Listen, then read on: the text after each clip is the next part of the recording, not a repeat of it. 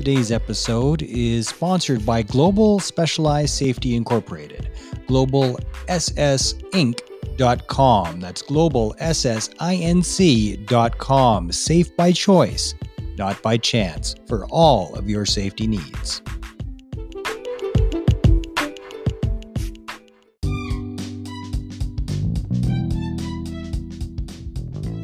At Operation Tango Romeo, we are on a mission to save lives and relieve pain by making help for PTS injuries easily accessible, with a vision of a world where the path to recovery is clear.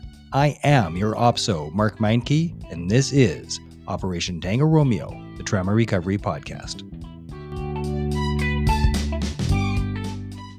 Happy Saturday morning, everybody. Thank you for tuning in to Operation Tango Romeo, the Trauma Recovery Podcast for veterans, first responders, and their families. I'm so happy to have on the show today my dear friend, Jessica Vanderhook. Thanks for being back again, my friend. Thank you for having me.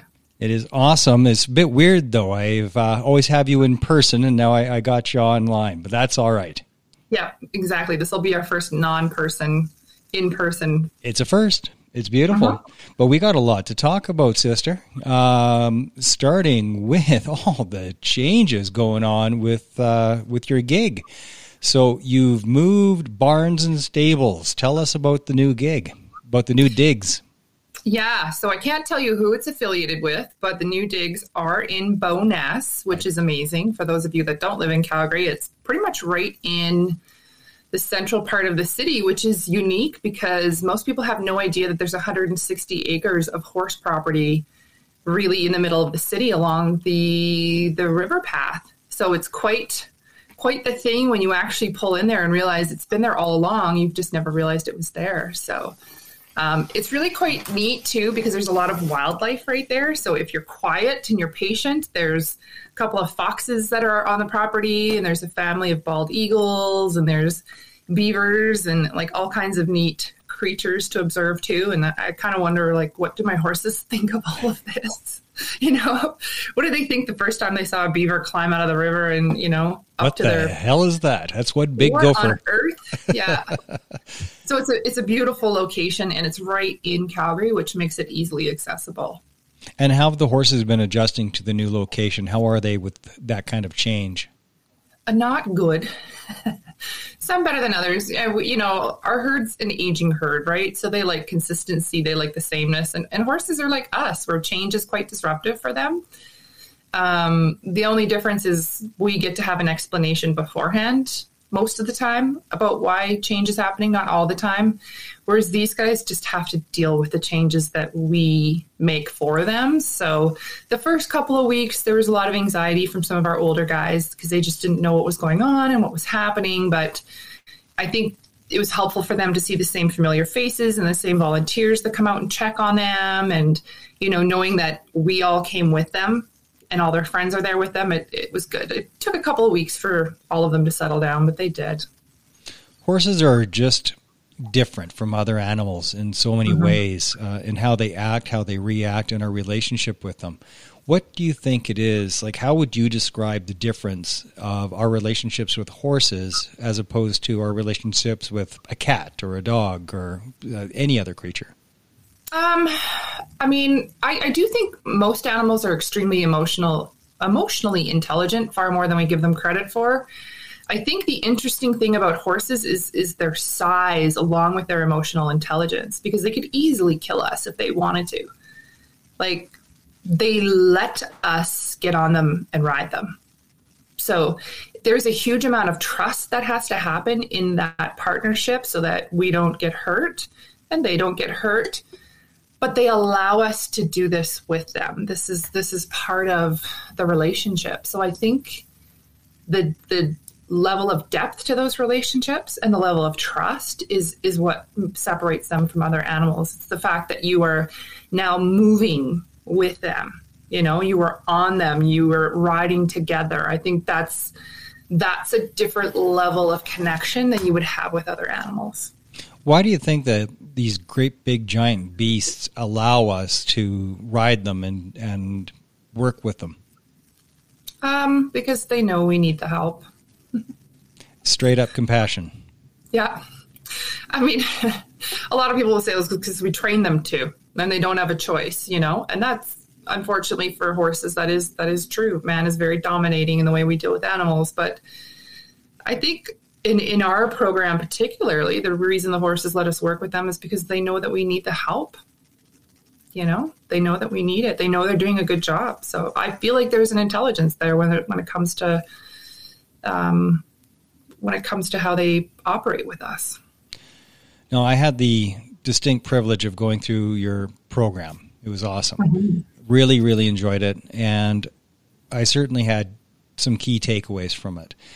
What are some of the key takeaways that you hear most often, and what are some of the key takeaways people tell you that have actually surprised you from going through the equine therapy program?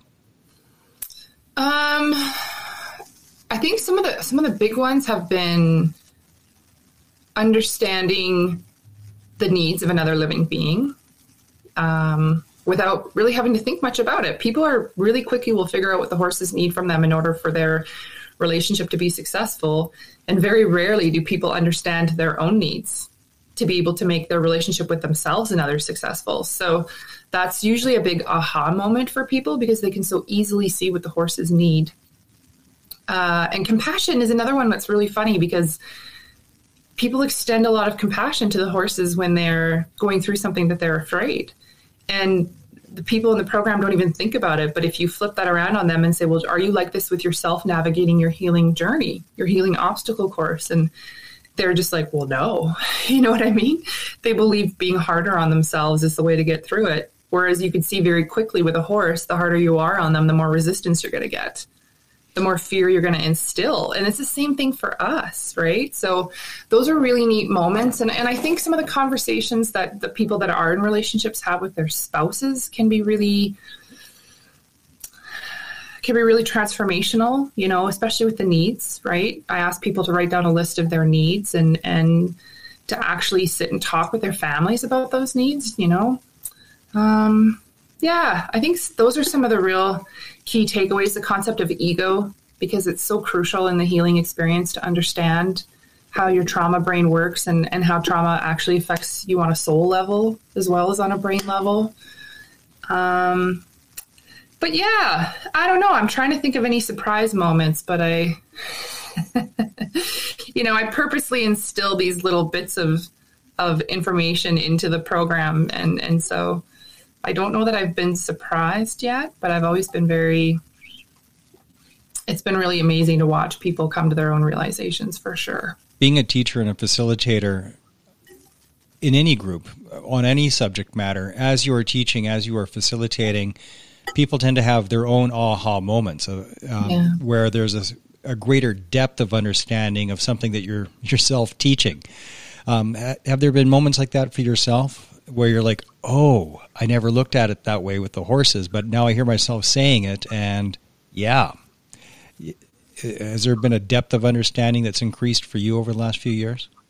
Yeah, especially when it comes to relationships, like partnerships, romantic relationships. There's definitely been parts in there where I have to go, you know what, Jessica, you actually need to practice what you preach in that, where something just hits you on a deeper level where you understand, like, you know what, that's actually been a trigger for me, or that's been a block for me, or, I'm telling them to try and communicate in a certain way and I haven't been doing it, or even in the way that I emotionally regulate now, I think I'm a lot more conscious about how I do it. We teach emotional regulation skills and actually implementing it. I mean, there's been several times in my vehicle on the way to somewhere or doing something that I'm like, you're not regulated right now, so pull over and take the time to do it. If you're asking other people to do this for themselves as self-care, you need to do this as well, So it's definitely been reaffirming of a lot of things. Like if you're going to expect other people to do what you suggest, then you need to do it yourself, right? Yeah, and it's funny sometimes when we get smacked in the face with the reality of that. It's like, oh, because the old saying, if you knew it, you'd do it. So it's one thing to be aware of a concept that you should be doing. It's another thing entirely to actually be practicing it on a regular basis. Well, and that's the thing, right? It's practice. But in order to practice it, you have to be aware of it. And I think, when we get to a certain point in our healing journey, we have a tendency to just sort of not be as conscious about things as we have been to get well. And you have to go back to your practices. We get complacent because we think, I'm good, yes. I'm fine, I'm good. And then you get hit by a truck. Yeah, exactly. So, and the thing is, you don't have to get hit by a truck. You can get hit by a rock, and, the universe escalates in the way that it talks to us. And now I try and listen before it sends a truck, For the people listening, how can we explain to them how working with the horses increases your self-awareness? Well, I think starting with the physiology of the brain, because that's really what puts us in the state to be able to be self-aware. What happens when we've experienced a lot of trauma is that we tend to live in our amygdalas, right? Our fight or flight center. And that's great for determining threats. It is not good for making decisions that are complex. It's not good for processing complex thoughts or emotions. And, we start secreting high levels of cortisol, which can be very damaging to our bodies. And so when we work with horses, just similar to when we have dogs around, we actually shift into our prefrontal cortex and into our frontal cortex, where you actually can process complex thoughts and emotions. And it takes you out of that fight or flight. And it also allows the body to start releasing serotonin and dopamine and oxytocin, which are the hormones of acceptance and love and attachment and belonging. And the other thing that it does is it shifts us out of the part of our brain where all the chatter exists that a lot of us that have trauma experience, the constant ticker tape of thoughts that are going. And it actually shifts us into the other part of our brain where we're just observing and experiencing things like we did when we were children seeing something for the first time. So in effect, what it does is it grows new neural pathways in the part of your brain where you experience things, and effectively starves the trauma pathways that we build, because when you've experienced trauma, you think about it. It's impossible not to. And every time you think about it, you're laying down a pathway in your brain. And eventually the brain says, this is so important, we need to make this a physical structure. And so it'll myelinate it. And what tends to happen is we get caught on this little loop of trauma pathways where we're, fearful and anxious about the future, because what if it looks like the past? And then there's depression, sadness, grief, shame, all of those things about the past. And we're never present. So we just sit on this shitty little loop, digging a bigger and bigger and bigger and bigger rut that we just cannot get off of. And when you do something like working with horses, you have a new experience. It basically works like a little tow truck to go in and pull that car off the track for a little while and say, go have a break. And then also when we are with horses, we all have electromagnetic fields. And when we're with horses, we actually step into theirs and sync with theirs. So our blood pressure and pulse will drop because theirs is lower than ours. So physiologically, you're in a better state to be able to process things. And then horses are really amazing mirrors because they will always give the energy back to you that you're giving to them. And part of what happens to us when we have trauma is we give our energy away to everyone freely because we're not aware we're doing it, right? And so when you're with the horses, you can very clearly see where their energy is, and you can very clearly see how your energy affects them, because that's how horses communicate. Energy is the universal language. And so once you start becoming aware of how much energy you're giving away every time you have a reaction or every time you have an interaction with somebody, you can start determining how much of that you actually give away. And that lends itself to the self-awareness. How am I actually behaving? How am I actually navigating the world versus what I think I'm doing? Because the horses will tell you immediately if you're actually doing what you think you're doing.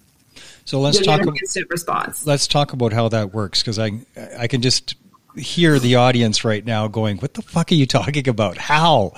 And how does this work?" Well, so let's go to the beginning here. everything that you were describing in the first half of that was about mindfulness and meditation. So you can achieve the same thing through mindfulness and meditation practices. It's just more fun with a horse.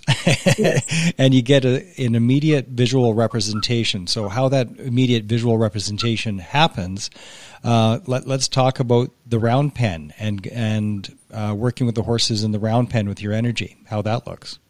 Yeah, so horses will give us bodily cues to let us know where their energy is, right? So if a horse is feeling afraid or anxious, or it feels like it's under threat, its head will be up, its ears will be pricked right up, its eyes will be big, you'll be able to see the whites of his eyes, nostrils will be flaring, and they'll be moving in sort of short, choppy movements and changing direction, looking for the threat.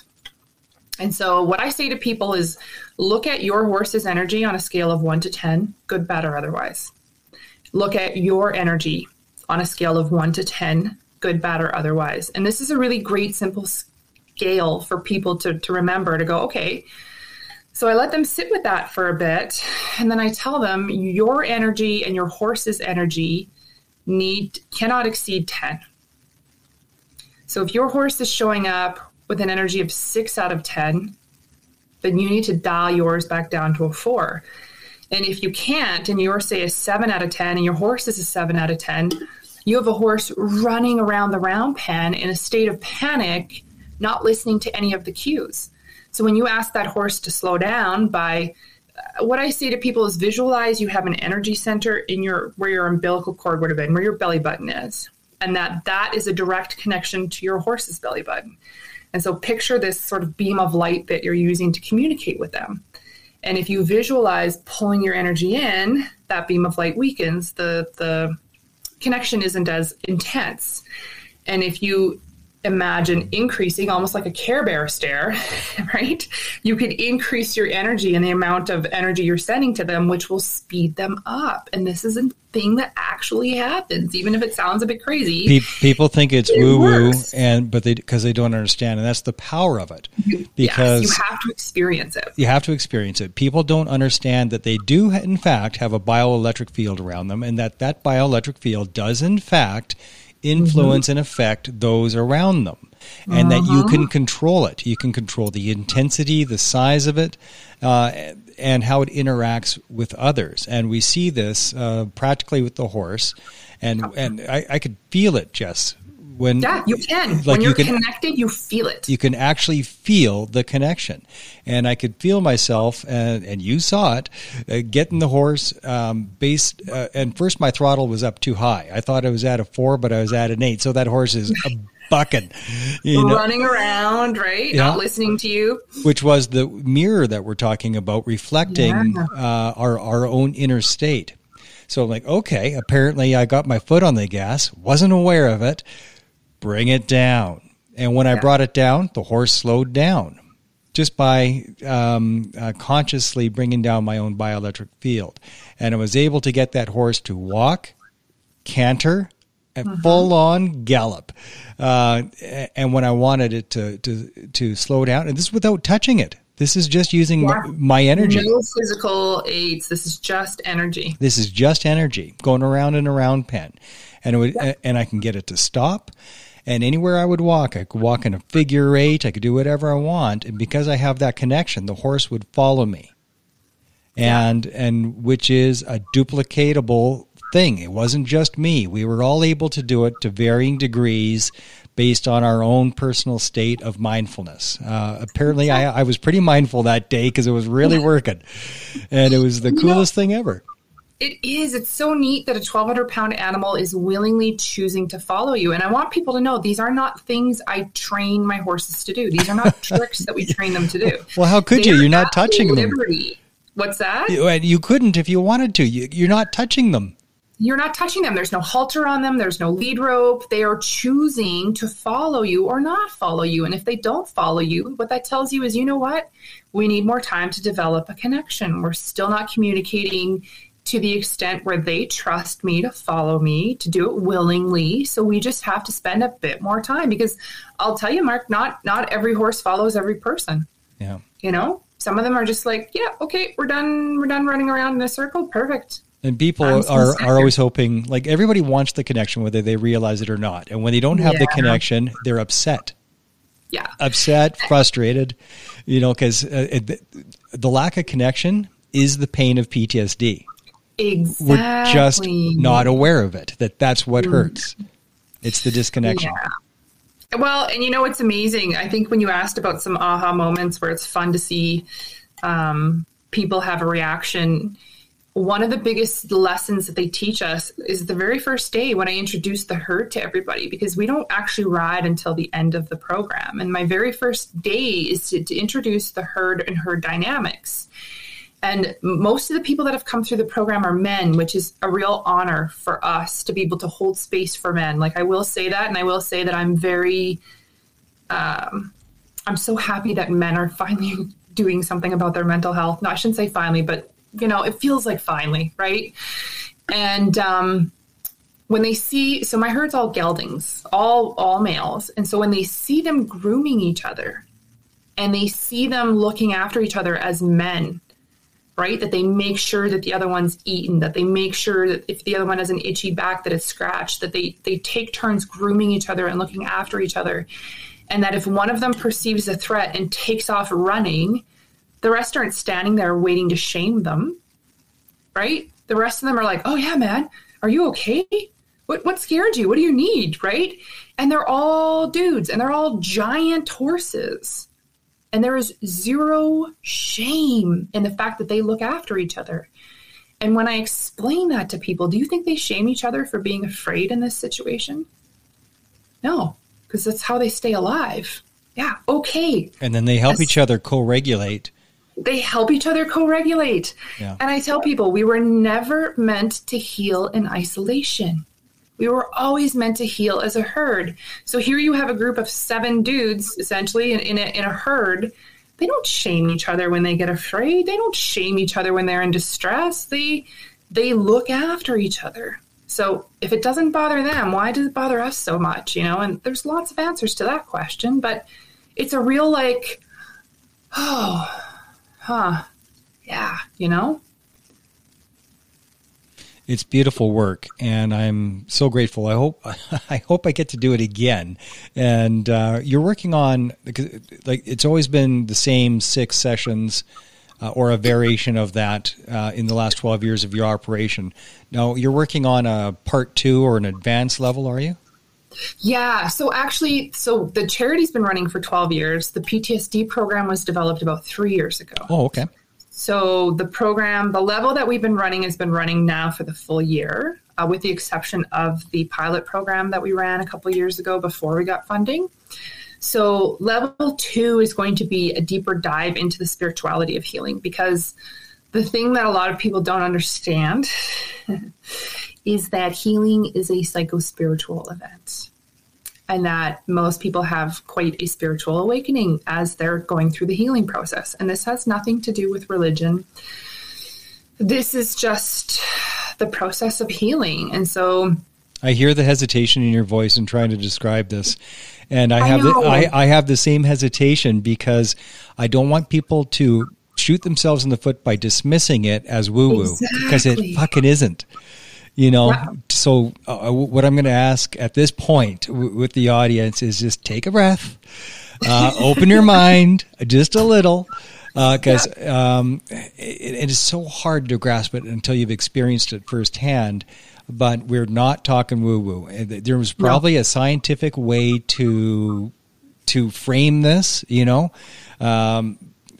with atoms and all kinds of science, but quantum physics. Yeah, there's all kinds of stuff. But for this point forward, just take a breath and say maybe is all I ask, because we're talking real stuff. I'm sorry for interrupting. I just no. I could sense it off you, because I was feeling the same thing. Well, because you think about your audience, right? And you're telling some hardened, especially men, right? The funny thing is, though, when I talk about the fact that PTSD is a soul injury in origin and not a brain injury in origin, because it affects our sense of self. It affects our moral compass. Like, these are moral injuries first that affect us, right? And I've talked with you about that in other podcasts. And once you understand that, it's amazing how many men all of a sudden will just take a deep breath when I explain that to them, because they've been struggling against the societal pressures of what having a mental health injury looks like, right? You go to talk therapy, you take your meds, you get better, you walk it off. Yeah, because that works great. I know, right? And that's exactly it. How is that working for you? Because it's not, because that's not the problem. And I'm actually always impressed at how many people are very responsive when I explain to them why I think these injuries are soul injuries and how that affects us and how we heal it. So the next level of programming is going to be a deeper dive into working with the horses, working with ourselves, and what does that look like? Because truly healing is a psychospiritual event, right? So I think it'll just be a deeper dive into getting to know yourself, because once you start creating that space, you can actually start, because I view trauma like weeds in a lawn. And every weed, on the surface of the lawn has a deep root that goes super deep. And most of us aren't even aware of all the weeds. Most of us aren't even aware of how deep the roots go. And a lot of it is stored in the subconscious and unconscious. And so when you start creating space and you start digging these things up, all of a sudden these weeds show up and you're like, oh my God, where on earth did that come from? But if you're given the space and the help to start really digging into those roots, you can go really deep and pull them out. But you need someone to help. You need to be in a space where you can expose it. Because that's the problem for a lot of people, is how do I access the things that I'm storing in my unconscious and subconscious as trauma? Like, those are the blocks that you're perceiving. These things are stored away where you can't see them. They're not in your conscious mind. You just know that they're a blockage for you and you can't move past it to the next step of your healing. And so if you have somebody there with a shovel with you, sort of digging up the dirt and exposing, bringing these things to the light, then you can start doing the deep dive down these roots and really pull the weeds out so that they're gone. For the people that, because I've heard this and I know you've heard this, just let sleeping dogs lie. Don't poke the bear. Don't kick over that rock. How I know what I'd say to these people, but what would you say to people when they believe they should just not disturb the ground? The ground is disturbed. That's right. The ground is disturbed. You can pretend that you didn't just build your house on a fault line, on an earthquake fault line. You can go ahead and convince yourself, well, I built a really great house. I spent a lot of money on engineering, and the walls are solid and the frame is great and the roof is awesome, but you still built it on a fault line. It doesn't matter. It doesn't matter how great you built your house. There's still a crack in the earth. And as soon as that hits, your whole house is destroyed. So you can pretend that it's as simple as letting sleeping dogs lie, but you're building a house on a fault line is what you're doing. Your body will store trauma until it makes you so uncomfortable in your life that you are willing to deal with it. Yeah, and those dogs aren't sleeping. They're not sleeping. They're not sleeping. Right? They're not really sleeping. Yeah, it's like having apps on your phone in the background. It's like, well, I don't have that app open. Oh, it's open. Oh, it's open. Just because it's not part of your conscious awareness does not mean it's not running in the background. So yeah. You cannot outrun your trauma, and it will show up in ways that, and the universe has a funny way of escalating, right? It will keep turning the temperature up on you until eventually one day you wake up with a diagnosis of cancer. Yeah, it'll keep saying, heart attack. It is saying, look at me, address me, look at me, address me, and it's saying it louder and louder and louder, and the more you ignore it, the worse it gets and the louder it gets. Yep, until you have a detrimental injury, until you lose everything. Like, Jesus, I had to lose everything. My entire life was in ashes before I finally went, okay. I'm listening. I'm listening. Yeah, my house was foreclosed on. I was bankrupt. Got kicked out of the house.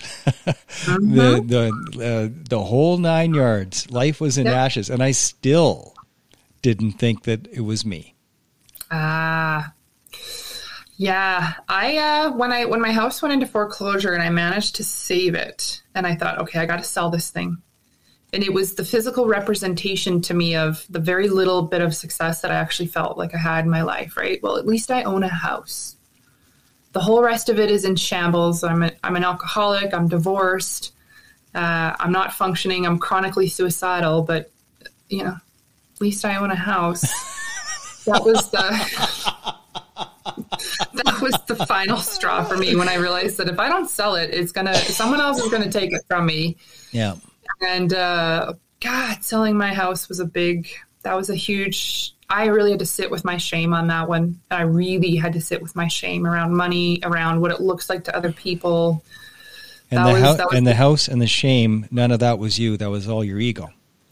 It was all my ego and all the things that other people had given me that said, you're not it's funny how we equate financial success with human character. Yeah. If you are financially struggling, it's because you're bad with money. It's because you lack character. It's because you're a bad person. Well, I'm sorry, but I was on disability at 60% of my paycheck. And then I got divorced and from a 2-income household. And yes, I should have sold my house initially, but I had a really strong emotional attachment to it. Yeah. So I wasn't bad with money on top of the fact that we get paid shit as paramedics. So I was like, I wasn't bad with money. I just didn't have any. And that was the problem, but people were like, well, maybe if you just worked harder. I'm working 6 days a week with 1 day off. Well, you're a bad person. Like I actually had friends criticize me behind my back. Well, they weren't friends, were they? No, and they're not friends of mine. No. But it's amazing how we judge and shame each other for those things too. And I just wanted to say, like, I'm barely alive right now. I am suicidal every fucking day, and you're judging me because I have to sell my house. And, anyways, I've moved past that because that's no longer who I am. And I don't identify with owning things as a barometer of my character. You know what I mean? As a measure of how good of a person I am. Well, people love to not be empathetic and then tell the world how empathetic that they are. Oh, and trust me, the people that judge me are the first to get on their little soapbox on social media when something's going on. Yeah, that's right. When I lost everything, the house, bankrupt, and I fell from a fairly good height. Like I was making dough, man. I had numerous properties, or shares in numerous properties, and like I was doing good, but I couldn't keep it up. And when I burnt out and the house came crumbling down, and my real estate business, which was doing really well, and then it went into the toilet because I just could not carry the weight anymore.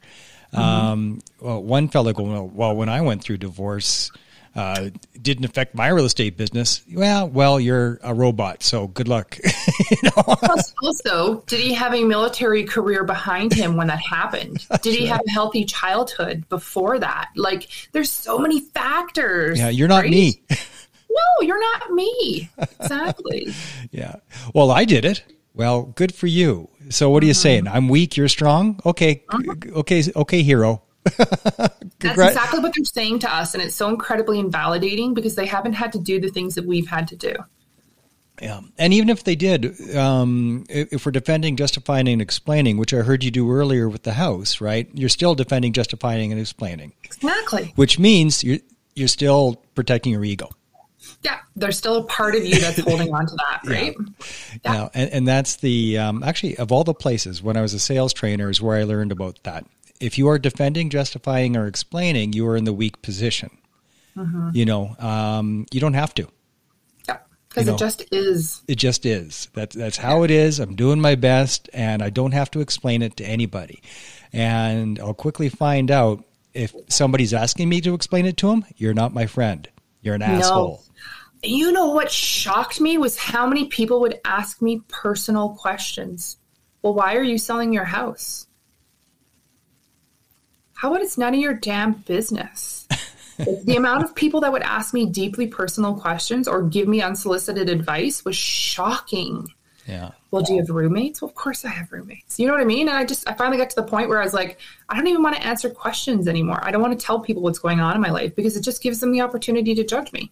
Yeah. And then, of course, you get to the point where you don't care anymore. And you're like, yeah, whatever, right? But at that point, I did care. I was hurt when people judged me for it. It's so funny when people ask questions like that without having any idea. I mean, like if they knew better, they do better. They don't even know that they're asking a deeply personal question. No. Army veterans, we get all the time, have you ever killed anybody? An incredibly personal question. And one of my friends he was a door gunner in Afghanistan. So the real answer is, dozens and dozens. And it's not cool, and it's nothing to brag about. It's a horrible burden to carry. But his answer to the person was, does your wife like it from behind? That's what he said to her, to the person. Well played. Right? Because it's none of your fucking business. That's the level. But it's like, what are you doing? Why would you ask me something like that? Well, here's the mirror. I'm making you look into it. Because that's what you're asking me. Yeah. That's what you're asking me. This is the level of how personal this is. Yeah. Yeah, I have, I'll be honest, there was a point in my healing or not healing when I was still injured, and people would ask me, what's the worst thing you've ever seen? And, we'd be at a house party or something, just a bunch of ignorant normals. Oh, the normies. So here's the thing. At that point, I've got a bunch of people that think they know about homelessness, and they think they know about on and on and on, right? They're so great. None of them actually volunteer at a homeless shelter. None of them have any idea what's happening on the street. But they ask me, what's the worst thing you've ever seen? And so I was like, you know what? I've had enough of this party. I think I'm ready to go home. And I knew my answer would just they think they want the answer, but they don't want the answer. So I told him the answer. Oh. And he just looked at me and he goes, why the hell would you tell me that? And I said, why the hell would you ask me that question, you dipshit? And he's like, well, that's awful. And I'm like, good. I hope your night is ruined. I really hope it is. I hope you go home now. Bye. And I would clear a whole room because I just, you get to the point where you're like, I don't care. I don't like any of these people anyways. They're not my friends. I'm here at a house party. I don't know any of these idiots, and you just clear a whole room. And then I remember my boyfriend at the time was just like, you just can't help yourself, hey? And I was like, they shouldn't be asking me those questions. Yeah.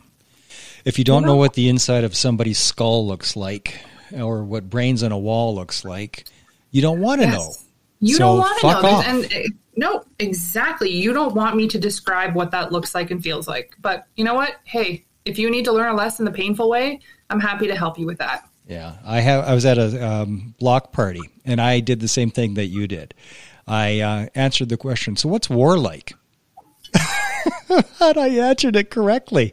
And the look on he wished to God he had never asked. And it was a horrific response because it's a horrific answer. It is a horrific answer. Because it's a horrific experience. Yeah. Right? Yeah, people don't want to know, so don't ask. Yeah, exactly. You think you want to know, but I said to my father once, and it's the one time, once or twice in our entire relationship that I got a gem of wisdom out of the guy. But I once said to him, Dad, you have no idea what I have seen and been through. And he goes, nor should I. That's your job. I'm like, oh, yeah, that's why it is. That is why we do what we do, Jess. So that others don't have to. That's a huge part of it. We know so that they don't have to know. We carry it so that they don't have to carry it. We carry around the huge burden of the things we've seen and experienced because that's the gift that we're giving people is that they don't have to experience it. We do it for them. And even when I have patients come up to me afterwards and they want to know, they were in a horrific car accident, they want to know what I found and what I saw. And I'm like, nope, that's a burden that I'm going to carry for you. That's part of the exchange that I agreed to unknowingly when I chose to become a paramedic, was that I agreed to witness these things on your behalf so that you don't have to. So if you really want to know what you looked like and what it was like, I can tell you, but there's a reason you don't remember. So why don't you just consider this a gift? You've got enough to heal from right now. And there's no way for us to really describe it anyway, because I could try to describe it. I could try to describe what I've seen at a landfill site in a war zone. I could try to describe it, even poetically. Yeah. But you can't describe a smell. No. You can't describe a taste. Visceral. Yeah, they would get like 1% of the impression of what it actually was, and that 1% will still make them cringe and wish that they had never asked. Yeah, because it's such a visceral experience. The ringing in your ears, the telling yourself that everything's going to be like, I could go on and on and on. It's such a visceral experience that you just have no idea unless you've experienced it yourself. Because it affects your soul. Everything. It so deeply affects your soul. It's amazing. I would be so curious to see, there's so much physiological damage when you walk into a situation where that mammalian, or not the mammalian, but the caveman part of your brain is screaming at you to run, like the part that has kept us alive all of these thousands of years of humanity, when you override that time and time and time again, that screaming part of your brain that says, get the fuck out of here. There's people dead in here. Save yourself. And we override it every single day that we are in these jobs, right? And the healthy, normal thing would be to do is to turn around and go, fuck no, I am not going anywhere near this because I'll die. But the selection process for whether it's a paramedic or soldier is not much different. If you can't bring it, when really the sensible thing is to get the hell out of there and you're charging forward anyway, if you can't do that, you don't have the job. You're out. No. Exactly. But the physiological consequences of that, we never, ever, ever explore. What are the costs to my soul and to my body every time I override that amygdala? Right? I think the most susceptible personality types, people think, you're weak, so you're more susceptible. Yeah, no. I always use the expression of getting your legs blown off by a landmine. Oh, you just had weak shins. Like, no douchebag would ever say that. No. But it's the same thing. Like, but there are personality types that I think that are more susceptible. I'd like your input, if you agree or disagree or otherwise. Yeah. My observations have been of people that have a strong creative side to them are more susceptible to the injury because it has a bigger impact on them, because they're able to see more than just the thing. They're able to see the big picture, the consequences of the thing, and are able to connect to it emotionally and really understand the size. So something that looks like a 3 out of 10 to somebody who has no creative talent whatsoever looks like a 12 out of 10 to somebody who is highly creative, like yourself, like myself. What do you think? Yeah, and I think, both of us are very empathic, right? And that's a gift. That's a huge gift, to be able to read a room, to be able to sense people's energies, to be able to understand all of these things that are unsaid and not visual, right? These are a curse. Gifts. What's that? Yeah, and a curse.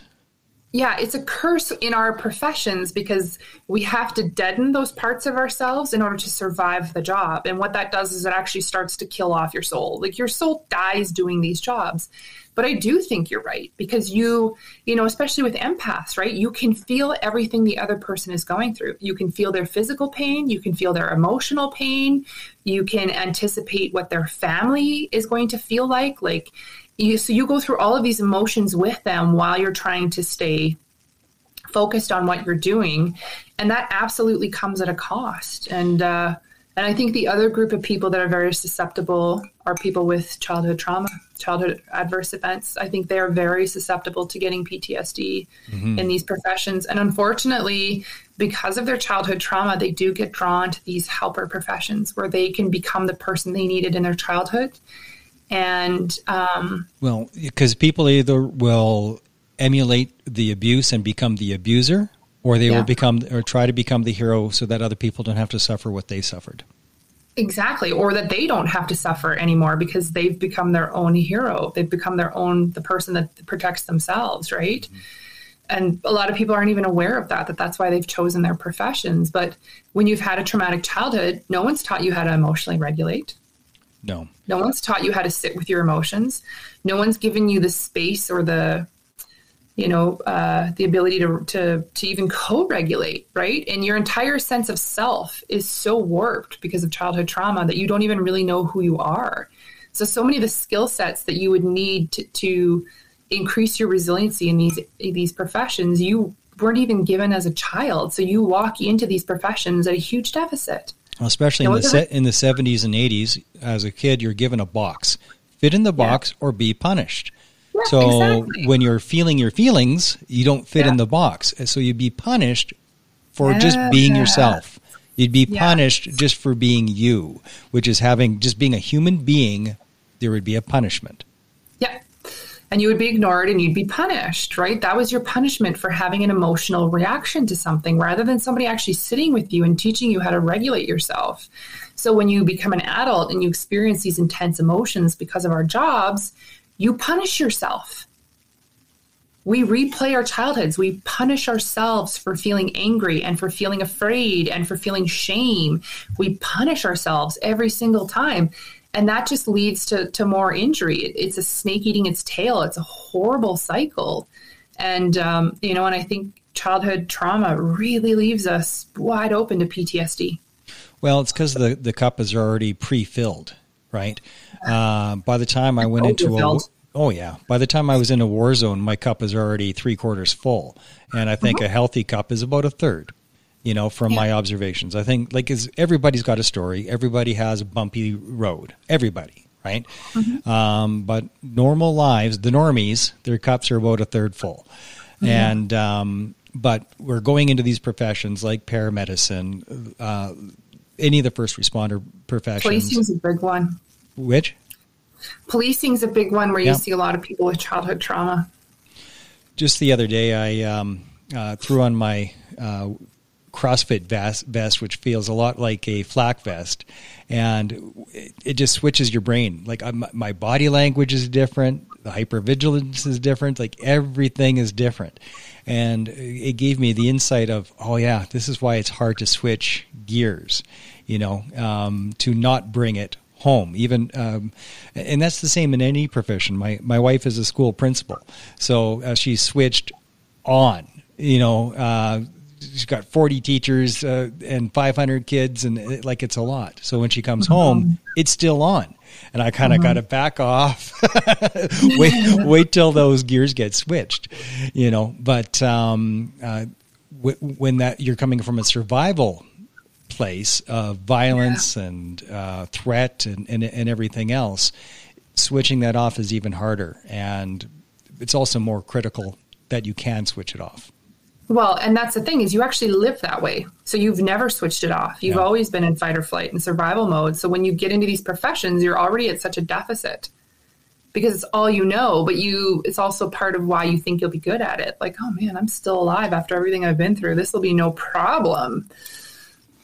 That's such a farce, right? Because you just don't even know what you don't know. So you walk in at a total deficit because you're already in survival mode. So it's not even like you can shift into it to survive the profession. You're already there, right? You're already grinding your gears and you've already got your foot on the gas and your foot on the brake, revving the engine at that point. It's just a downhill disaster from there.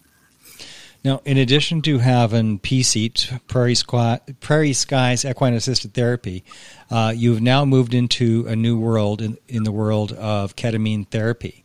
So you've been doing this for a little while now, and would you call yourself a shaman or a facilitator or something in between? Yeah, I think a shaman is something that you have to earn over a long period of time, and that's a title someone else gives you. Okay. I have some thoughts about that.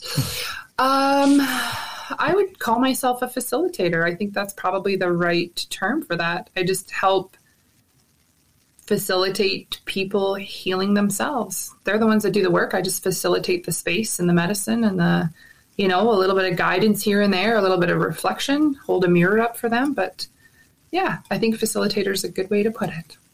Now, different roads, same path.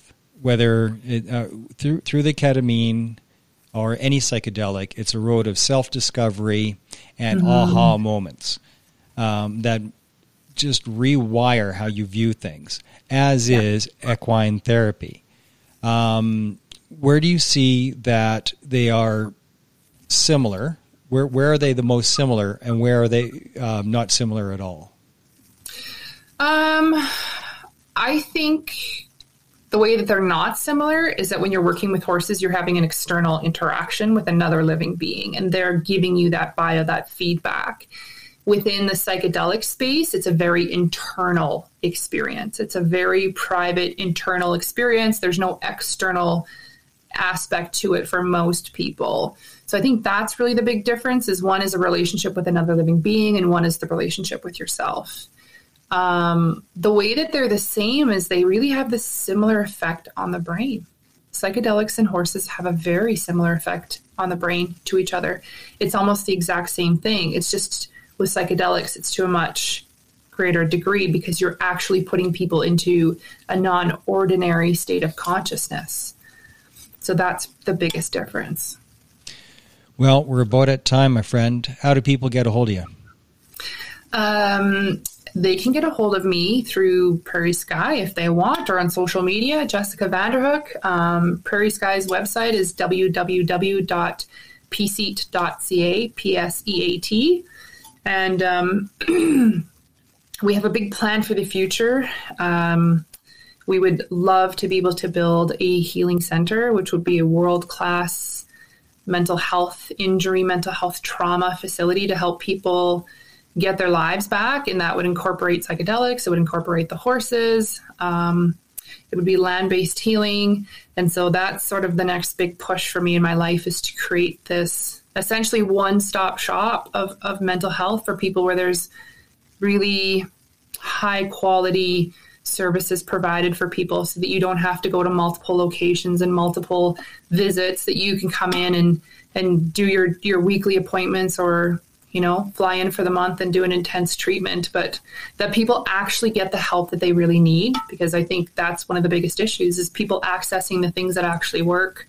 We're just starting to have an understanding of how very ineffective the current mental health system is. And I think part of my mission on this planet is to help people become aware that there's so much more available to you in the form of treatment than what you're being led to believe. So how do we make that accessible to people, and how do we do so in an effective way? So that's my next big push, is to create this beautiful healing center. Well, I love it. And hopefully I can be a part of that to help you build that. Absolutely. I do got a pretty big network, so maybe I know people that know people. Right. I love it. All right, sister, you stay on the line. And Jess, so great to see you. Thank you so much for having me. Okay, hang on. You're listening to Operation Tango Romeo, the trauma recovery podcast for veterans, first responders, and their horses.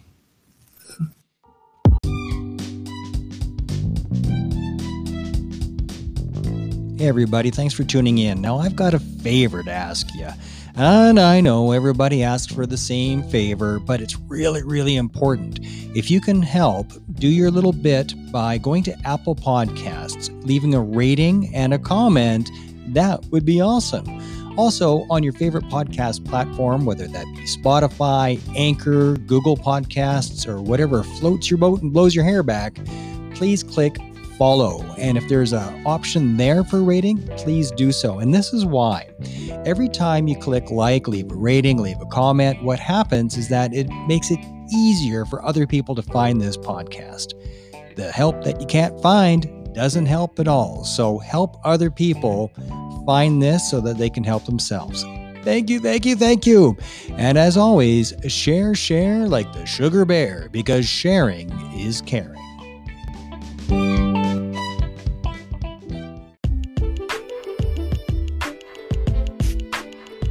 Today's episode is sponsored by Global Specialized Safety Incorporated, globalssinc.com. That's globalssinc.com. Safe by choice, not by chance, for all of your safety needs.